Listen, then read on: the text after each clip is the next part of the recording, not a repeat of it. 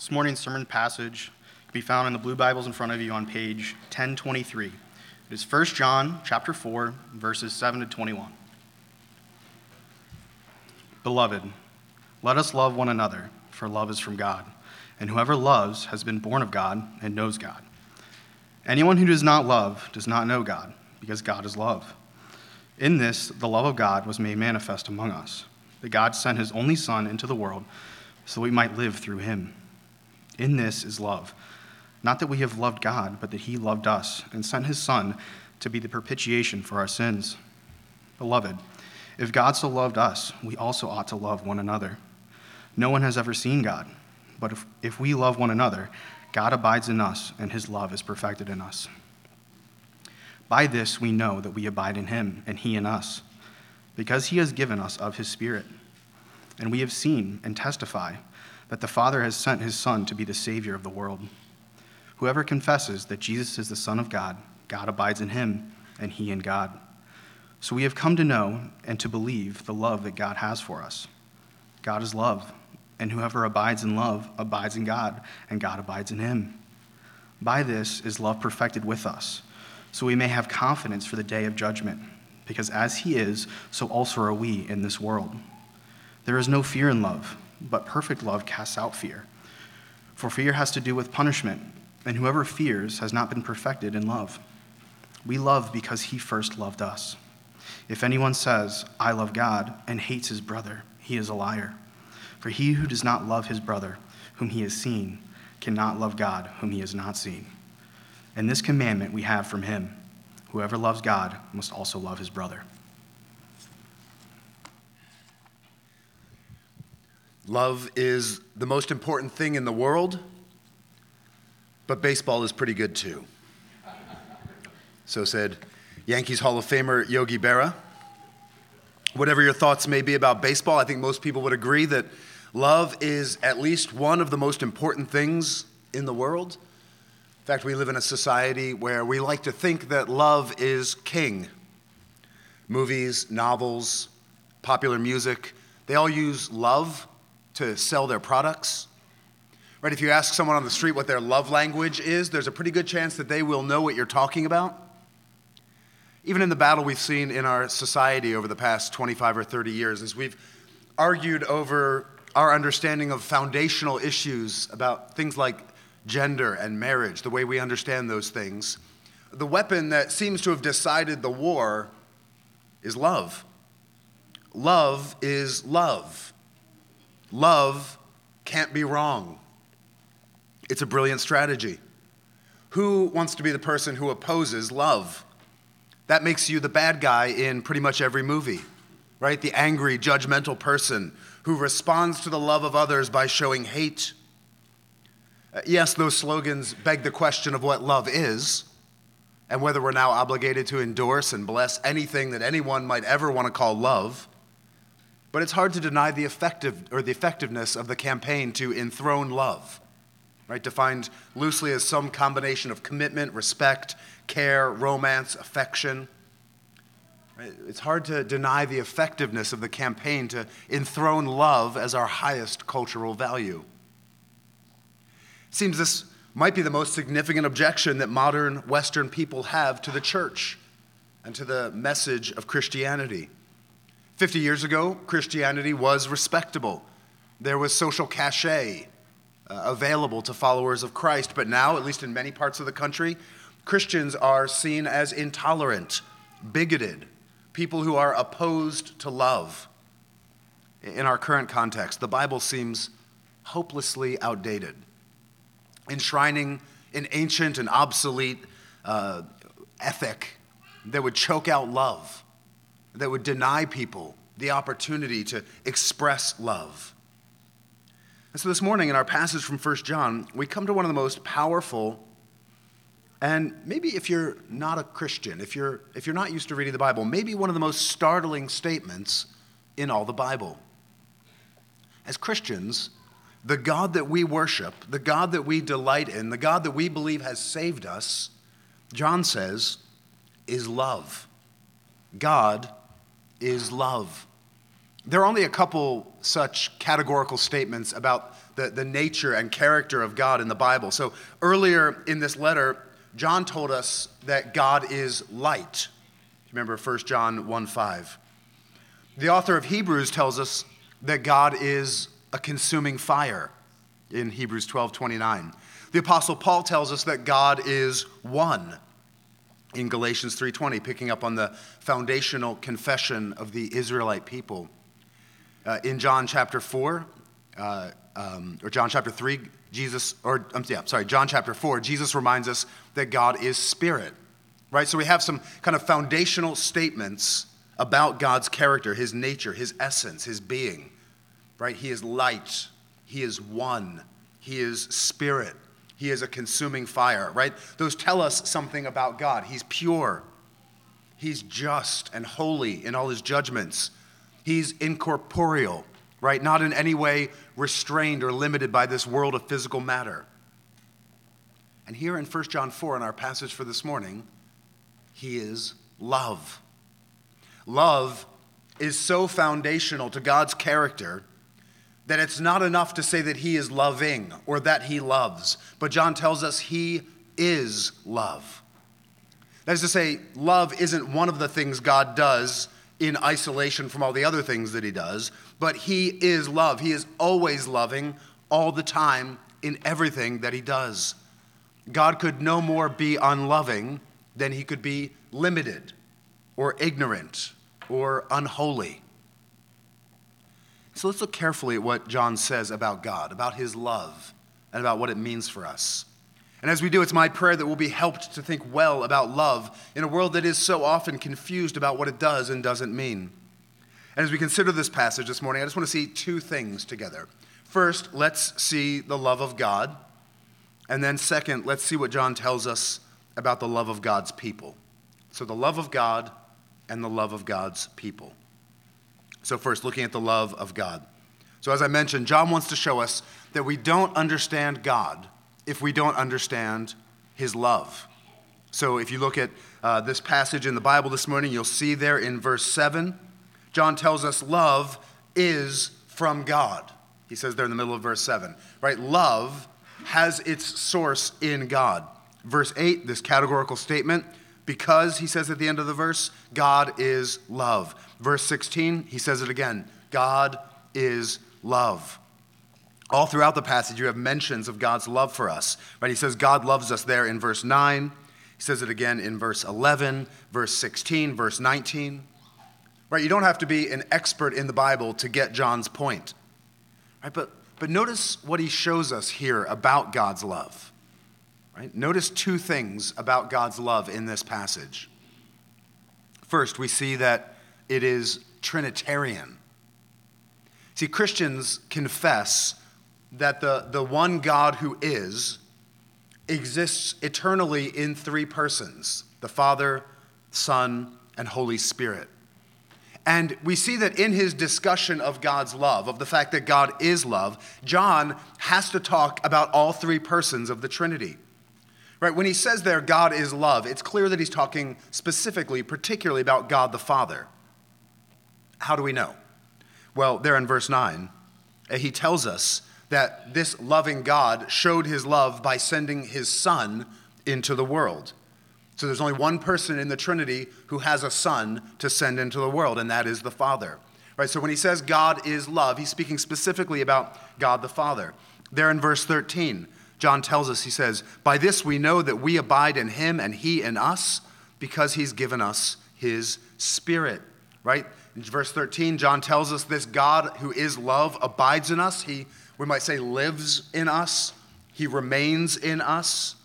John says there in verse 13, by the presence of his Holy Spirit.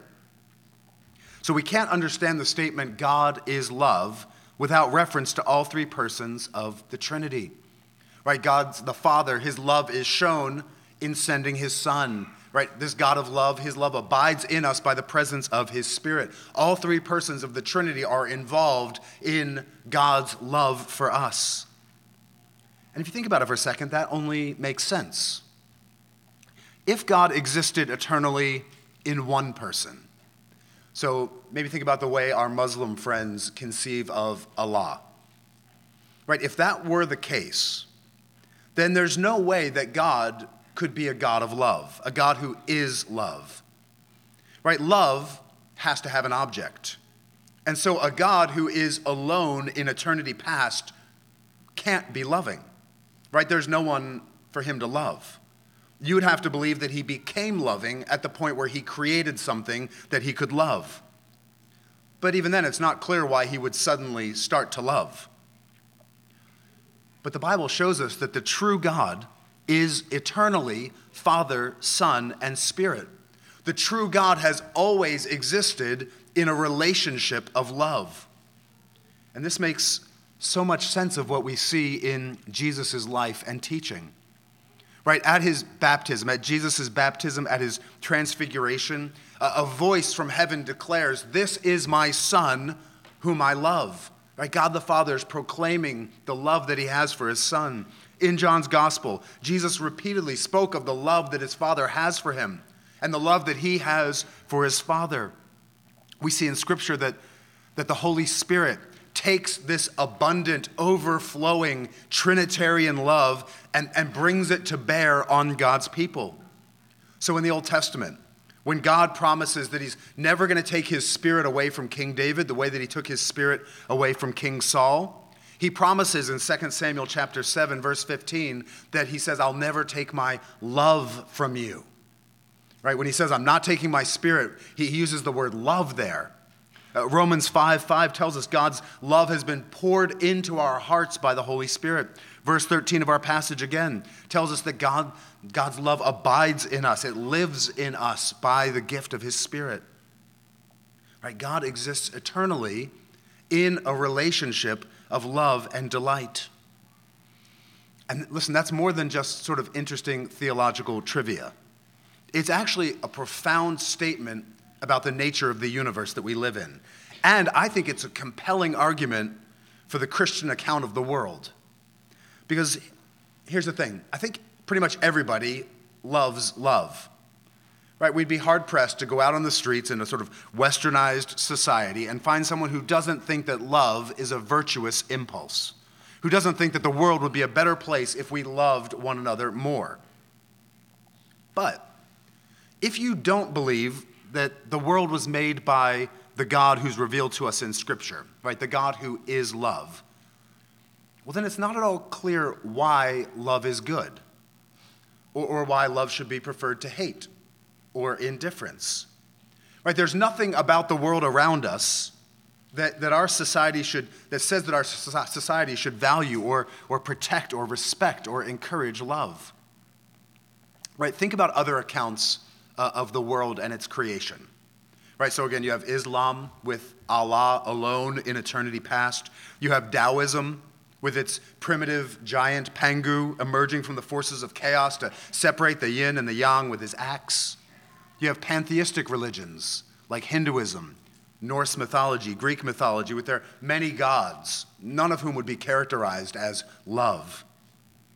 You have atheism, scientific materialism with its big bang of unknowable origin, its fierce and impersonal natural selection. Right? All of those accounts of how the world came into being are very different from each other, but they all have one thing in common. None of them can offer any explanation for why love is good or love is important, why I should respect love more than I respect hate, why love should be protected by our laws. I think that means that if you want to attack Christianity for being unloving and opposed to love, as so many do, given that Christianity opposes sexual intimacy outside of the marriage of one man to one woman, I think in order to attack Christianity on those grounds, what you have to do is first adopt the Christian view of the world and its creation in order then to attack Christianity. Because if you don't believe that we were made by a God who is love, then again, it's not at all obvious to me that love has to be important or that I'm obligated to respect love, that it's anything more than just a useful impulse in our species' desire to pass on our gene pool. Right? If that's how you view the origins of the world, then I don't know why I need to validate your view of love. And so I think what many opponents of Christianity, especially in the West, do is first assume the truth of the Christian message, that God, the God who made the world, is love, then rightly conclude that love is to be valued and cherished and protected, and then having borrowed all of that capital from Christianity and from our understanding of the world, then attack Christianity for failing to meet their understanding of what should be considered love. I believe the God of the Bible, the Father, Son, and Holy Spirit, the God who, according to John, is love, is the best explanation for why it is human beings love so much. Right, as the old saying goes, you only remember the revolutions that fail. Right, the ones that succeed simply become the status quo. You don't notice them anymore. And I think that's what's happened here. The Christian understanding of the world has become so deeply rooted in our consciousness that we don't even notice it anymore. We even borrow from it in order to reject the faith. So that's the first thing to notice here about God's love. It is Trinitarian. The second thing John tells us here is that God's love is most clearly seen in the gift of the Lord Jesus Christ. Look there in verses 9 to 10. John writes, "In this, the love of God was made manifest among us, that God sent his only Son into the world so that we might live through him. In this is love, not that we loved God, but that he loved us and sent his Son to be the propitiation for our sins." So there are a lot of ways that God demonstrates his love. Jesus tells us in Matthew's gospel that when the Father makes his rain to fall on the just and the unjust, thus providing for their crops and their needs, he is showing love. Every good thing in your life, the food that you eat, the air that you breathe, the pleasures that you experience are all gifts from God. All proceed from his love. But the greatest, the most powerful, honestly, the most shocking demonstration of God's love is seen in Jesus' death on the cross. There in verse 9, John says, "This is how God's love is manifest," how it's made apparent, how it's made visible to us. God doesn't simply love in the abstract, but he's revealed his love. And it's that he's in the sending of his Son. There in verse 9. "In this, the love of God was manifest among us, that God sent his Son into the world." But it's not just his Son. John's at pains to show us there. It is his, he says in verse 9, his only Son, his unique Son, his utterly beloved Son. God sent him into the world, into this world of sin and misery and poverty and suffering. God sent his Son into a backwater Roman province, born to a poor girl in a place where few noticed and few cared. He sent his Son in human flesh so that, as John says there in verse 9, we might live through him. The idea is that without this gift, without God sending his Son into the world, we are dead. We are not alive. We are spiritually dead in our rebellion against God. We have no hope of eternal life with our Creator. But again, in a shocking development, God sends his Son into the world so that we might live through him. There in verse 10, he sends him to be, he says, the propitiation for our sins. Right? Verse 10, "In this is love, not that we loved God, but that he loved us and sent his Son to be the propitiation for our sins." We've seen that word propitiation before back in 1 John 2:2, so I won't spend a lot of time on it. But that word indicates a sacrifice that takes away anger and replaces it with favor. So your kid comes up to you, they've messed up, they've stolen a bunch of cookies, you are rightly angry at them, they bring you your favorite chocolate bar, right? You're no longer angry, you are now happy with them, right? Okay, that's the principle. We're working on a cosmic scale here, so not the same, but that's the idea of propitiation. A sacrifice that takes away anger and causes you to be pleased. Jesus' death, John tells us, here and in chapter 2, is a propitiating sacrifice. taking away the anger of God towards us in our sins and replacing it with his favor. Now you might be thinking, hold on, what do you mean about God's anger? I thought John said God is love. How is God angry? How does he need to be propitiated? How does he need to be made favorable if he's already loving, if he is, in fact, love? You said he's loving in everything that he does, so how is he also angry? I think if you stop for a second, you know perfectly well that anger and love are related, right? Anger shows you what you love. If someone hurts your child, you will be angry because you love them. If a terrorist cell attacks your homeland, you will be angry because you love your country. If you hear about powerful people taking advantage of the poor and the weak and the vulnerable, you will be angry because you love justice. So when we say God is love, we're not saying that he loves everything. So, for example, God doesn't love oppression. He doesn't love injustice. He doesn't love perversion, or selfishness, or pride, or a million other terrible things that we could list. He actually hates those things. He hates them with a perfect, holy, righteous, morally pure anger because he loves. He hates those things because he loves all of the things that they defile and corrupt and destroy. Right? We can't watch the news on TV. We can't see the things happening in the Middle East right now. We couldn't worship a God who wasn't angry at those things because it would mean that he doesn't love. It would mean that he doesn't care. It would mean that he doesn't have any sort of engagement with justice and people. God's anger and God's love are not opposed to each other.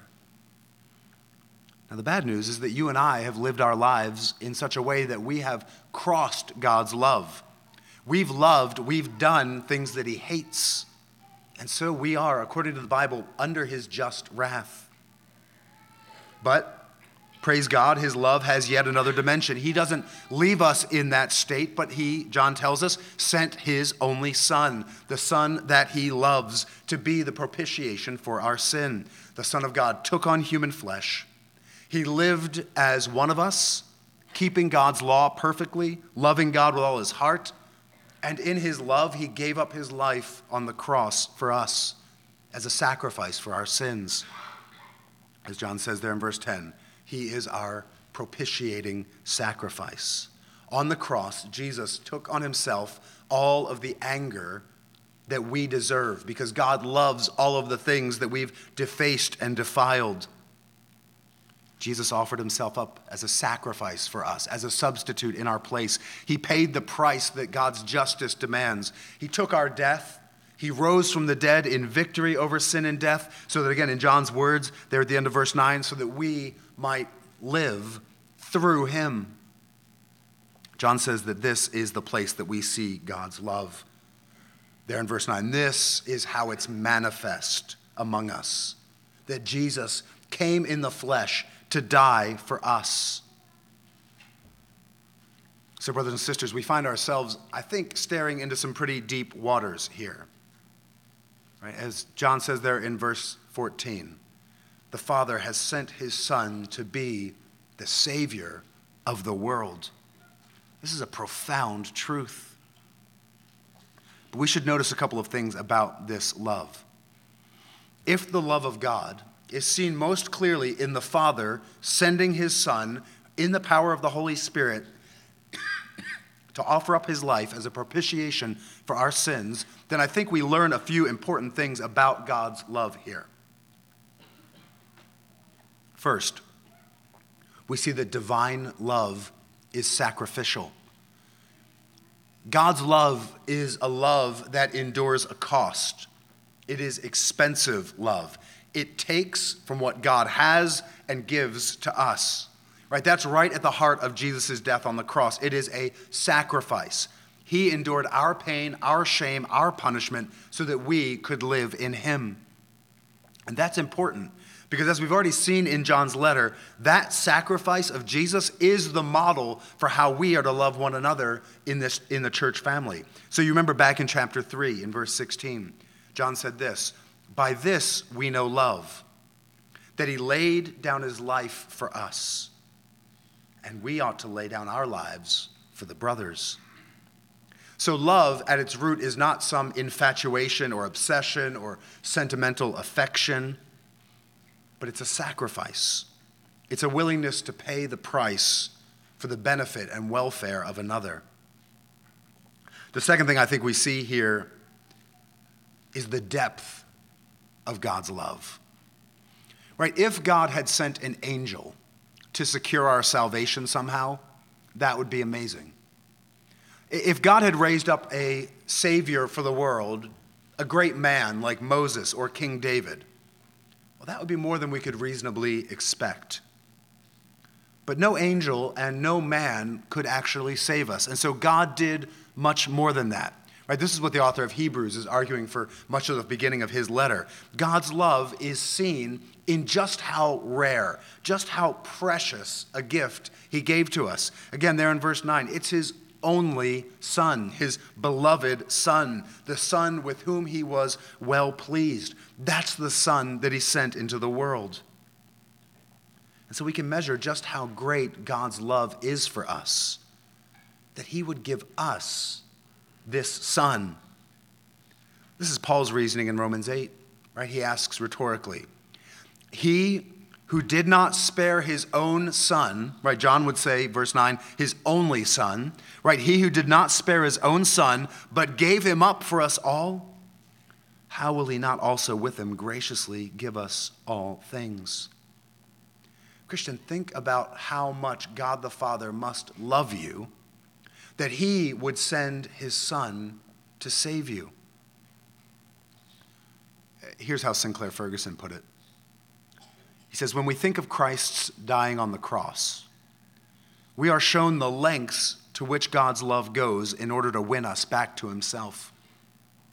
We almost think that God loved us more than he loves his Son. We cannot measure his love by any other standard. He is saying to us, I love you this much. The cross is the heart of the gospel. It makes the gospel good news. Christ died for us. He has stood in our place before God's judgment seat. He has borne our sins. God has done something on the cross which we could never do for ourselves. But God does something to us as well as for us through the cross. He persuades us that he loves us. Christian, if God would send this Son to die like that for you, his love must be very deep indeed. The third thing to notice about God's love here is its source. It is the glory, it is the greatness of God, that his love does not find its source or its origin outside of himself. Think about it. If you love something that is very lovely, something or someone that is beautiful, noble, glorious, and good, it's not really a credit to you, is it?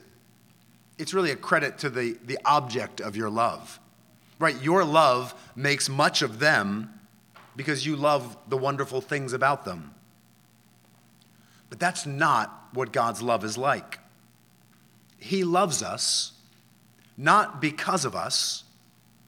Christian, he loves you not because you're good and wise, but he loves you despite you. He loves you despite your sin and selfishness and pride and perversion. Right? That's what God was telling the Israelites back in Deuteronomy 7. Look, there's nothing about you that's lovely. He says, why do I love you? I love you because I love you. Right? This is what Paul's telling us in Romans chapter 5.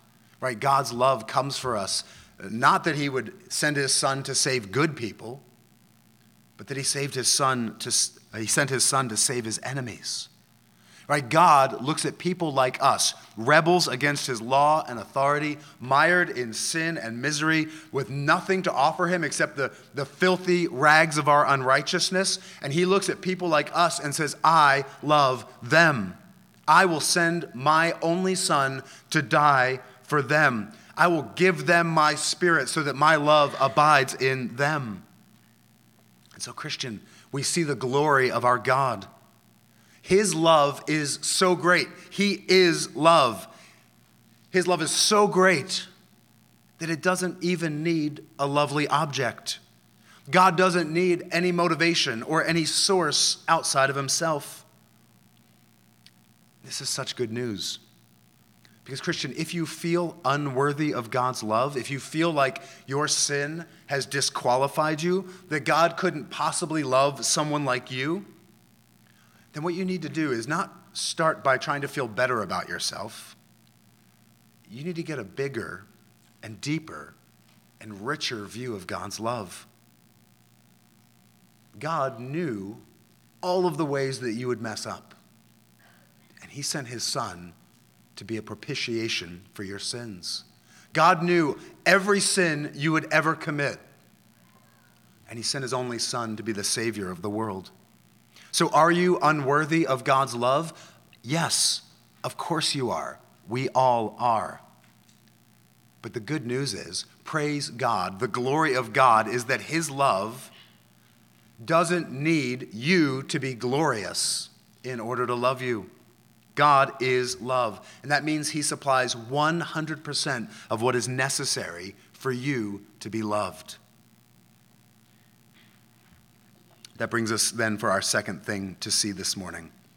That's God's love, the God who is love. Let's move on and see what John tells us, having rooted us and sort of framed our understanding of love here with telling us about the love of God. Let's move on and see what it is that John wants us to see about the love of God's people.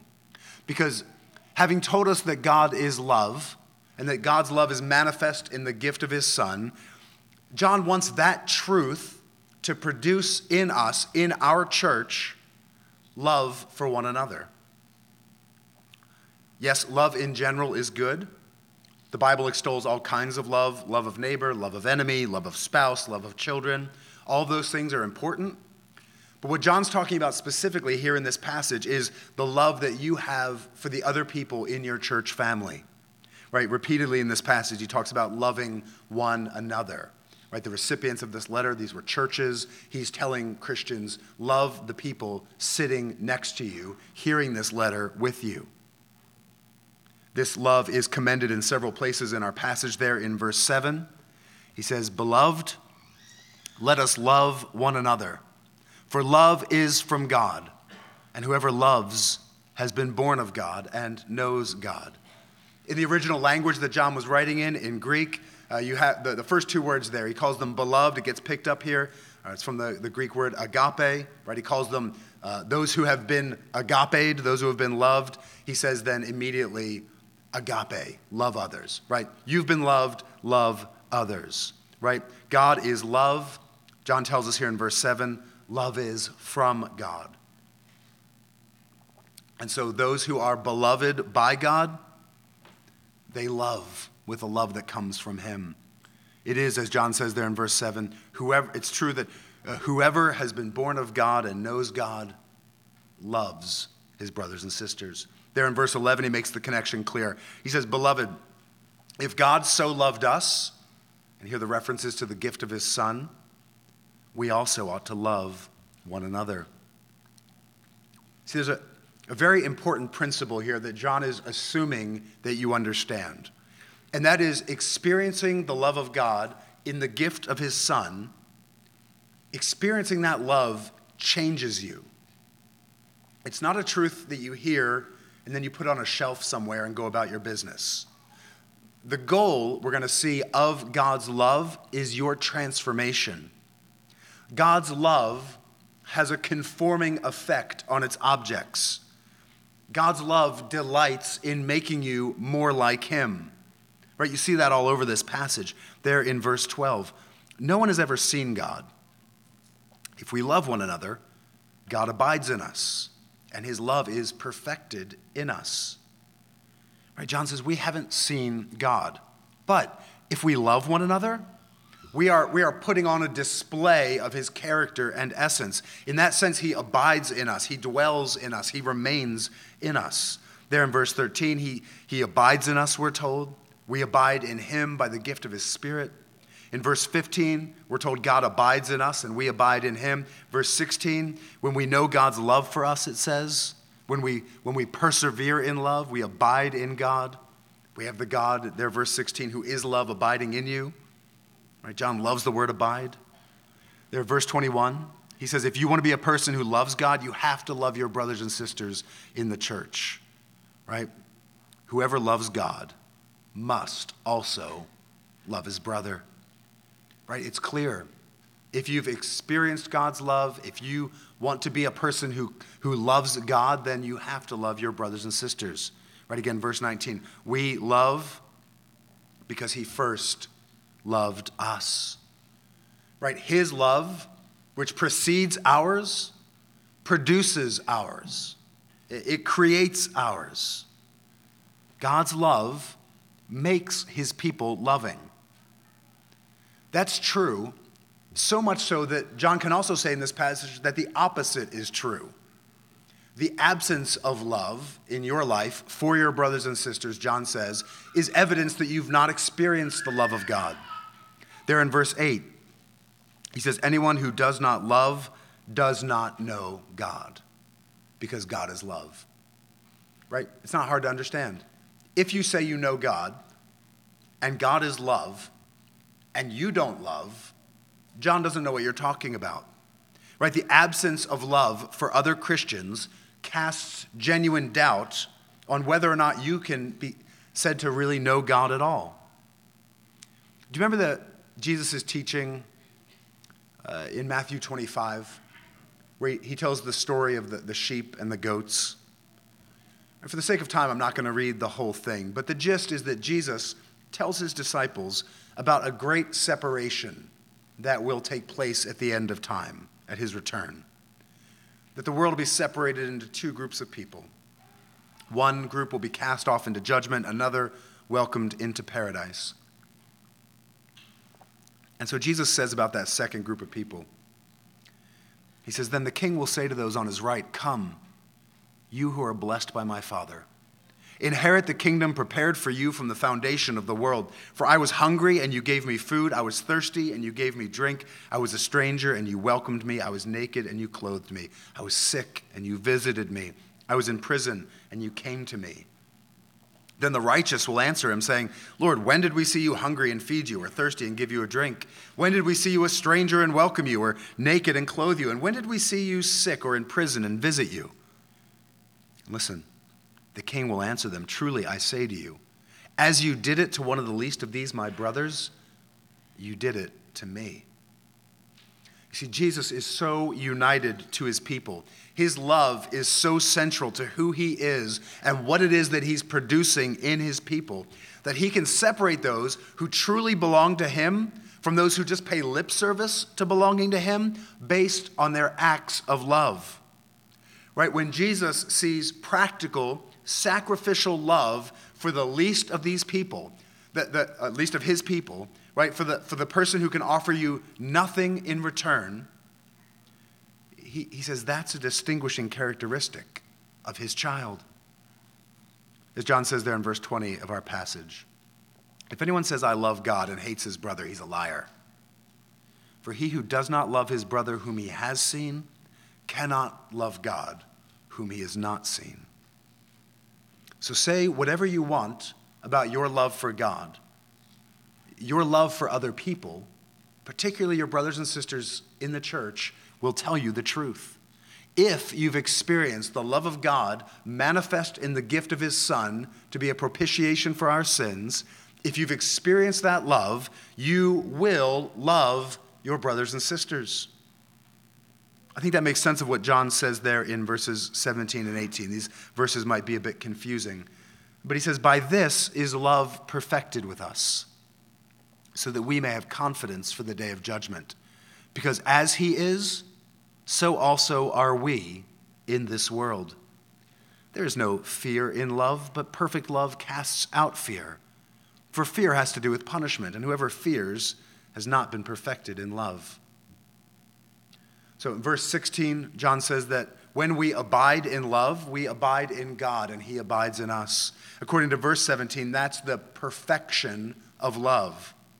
The word translated there as perfection has the sense of being brought to completion or reaching its intended goal. Right, this isn't the first time John's talked to us about God's love reaching its completion. If you remember back in 1 John 2, verse 5, he said that the love of God is perfected in us when we keep his word. And Lord willing, we'll think more about that when we get to chapter 5. Here, John says that God's love reaches its intended goal. It is perfected or completed in us when we can face the day of judgment, right? That day that Jesus talks about back in Matthew 25, when we can face that day without fear. God's love, shown in the gift of his Son, is intended to allow you to face the day of judgment without fear. Right, the idea is the Lord Jesus will return one day to usher in a new heaven and new earth and to judge the world. And on that day of judgment, he will look at you and he will see something of himself. He will see something of his love in you. Not because you're so great and you figured something out, but because you are a recipient of his love. He will see that your love, your way there in verse 17 of being in this world is like his. He will see your pattern of life, and there'll be something of his pattern of life in it. And so if you're in Christ, John's saying you don't need to contemplate that day of judgment with any fear. When love is perfected, when it's completed, when the love of God that led him to send his Son to be the propitiation for our sins, when the love of Jesus that carried him to the cross, when the love of the Spirit abides deep down in you, when you respond to that love by loving God and loving the brothers and sisters that God has loved, then there's no room for fear as we look forward to Jesus' return. Right? Because fear would be rooted in my awareness of my sin and failure. Right? If I'm fearing that day because I'm aware of my own guilt and shame. But John reminds us that's all been washed away by God's love in Christ. Right? We fear because we dread punishment, he says there in verse 18. But if you've experienced the love of God in sending his Son into the world to be our Savior, there's no punishment left for you to dread. In his love, Jesus took it all from you. So there at the end of verse 18, John says, if you fear, right? If you're afraid of God's judgment, his love isn't perfected in you yet. Right? That's not to say that you're not one of his children, that you're not a Christian. It's simply to say that God has more to do with you. God has more for you. He wants to dispel your fears. He wants to convince you of his love for you in Christ so that you won't fear. So look to Jesus. See his love for you at the cross. See the ways that this love is working in you and through you as you live in this world, and you don't have to fear that day of judgment. So church, the application to us, I think, is clear. John says, let us love one another. As he said back in chapter 3, let us love not just in word or talk, but in deed and in truth. Let's be a church where we love one another. What is that love going to look like? Well, if John's telling us anything here, that love is going to look like God's love, right? That's the love that we expect to see manifest in us. It's going to mean sacrifice, because God's love is sacrificial. Loving one another will mean moving towards people in their need, giving up what is precious to you in order to provide for what they lack. This love must mean loving people who don't deserve it. Loving people even when they're unlovely, because that's how God loves us. Right? When you have an opportunity to show love to me, I don't want you to think, wow, Mike is so great. I'm going to show love to him. Right? Because that means that your love for me is dependent on how well I perform. And a lot of times I'm not great. I'm not lovely. I'm not worthy. No, what I want is for you to look at me and think, how amazing is our God that he would love somebody like that, right? if God loves him despite him, and God loves me despite me, I'm going to love that guy as well. Church, can you see what a beautiful thing it is that God's calling us to? Can you see how amazing it is, our calling as a church family? When you are here, when you're interacting with a brother or sister, you should have 100% confidence that you are loved by them, that you are accepted by them, that you are delighted in by them. Because that's how God views you, and God's love is at work in them.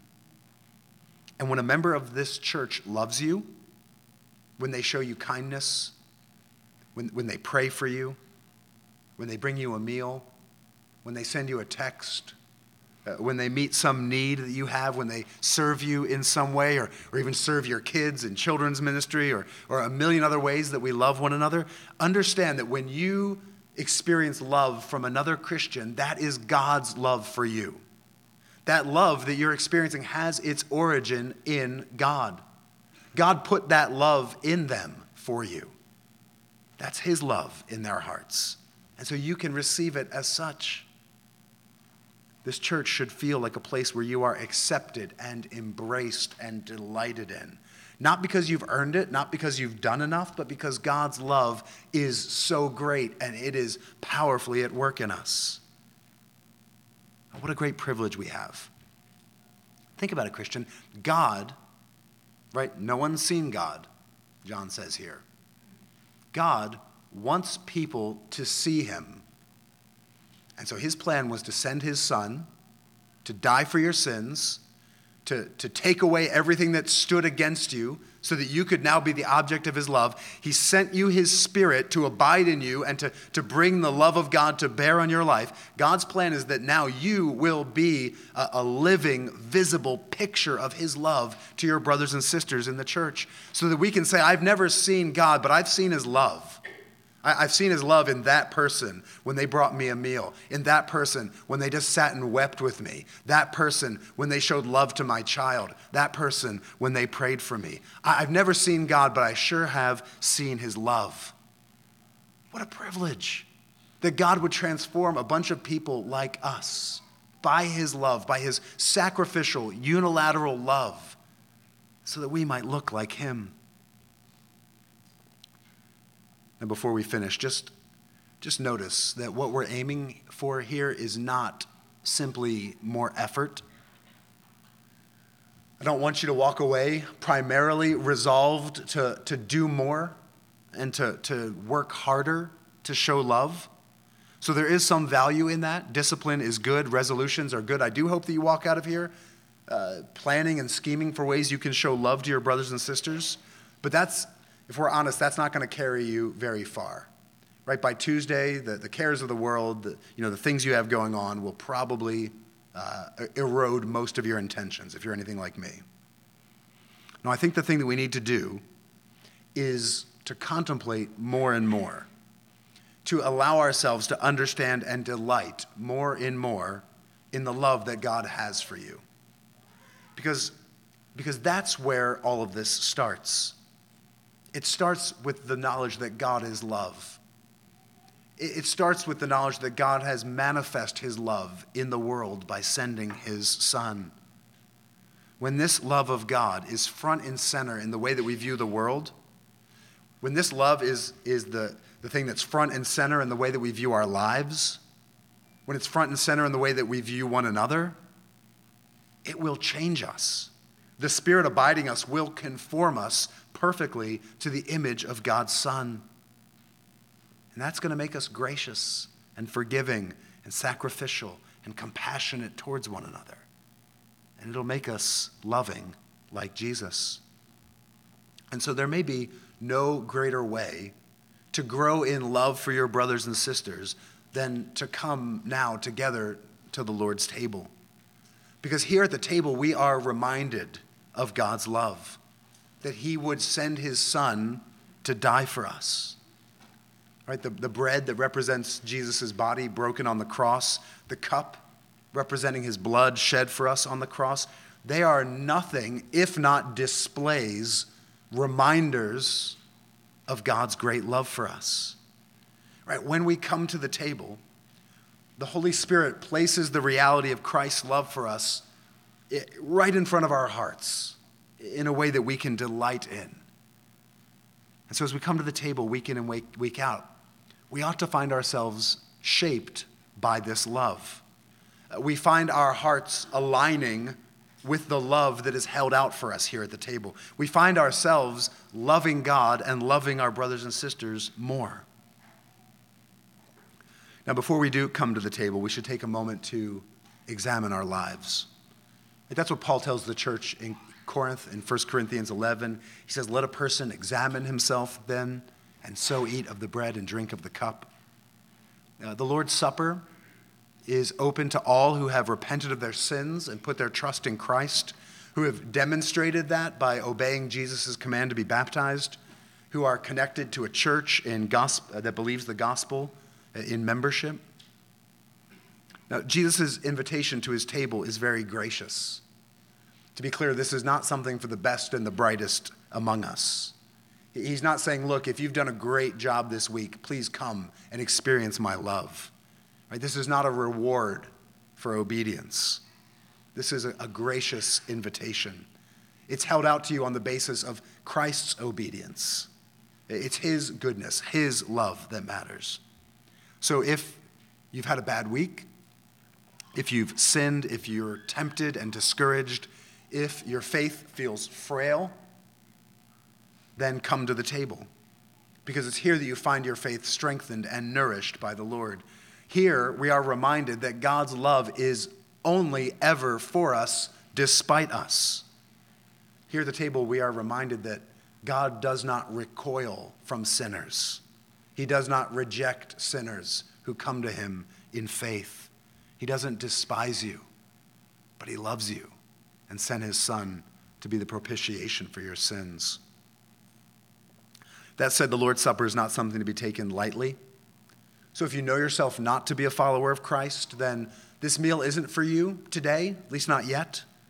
So instead of coming forward, we'd encourage you just to stay where you are and use this time to think about your need for a Savior. Think about why it is that God's love is shown in the gift of his Son. We would love nothing more than to welcome you to the table with us at some future date.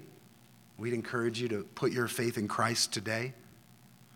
If you claim to be a follower of Christ, but your life is marked by sin that you have no intention of turning from, if you're holding on to bitterness against a brother or sister, if you look at your life and you say, frankly, actually, I don't see love, I don't see God's love for my brothers and sisters at all in my heart, well then I'd encourage you to do what Christians do, and that is repent, turn from that sin, and flee to Christ in faith. Only after that should you come to the Lord's table. This is a meal for sinners, but it's a meal for repentant sinners. So now we're going to take a moment to confess our sins to the Lord. We'll have a moment of silent confession. I'll lead us in a prayer of corporate confession, and then we'll sing and celebrate together. Let's pray.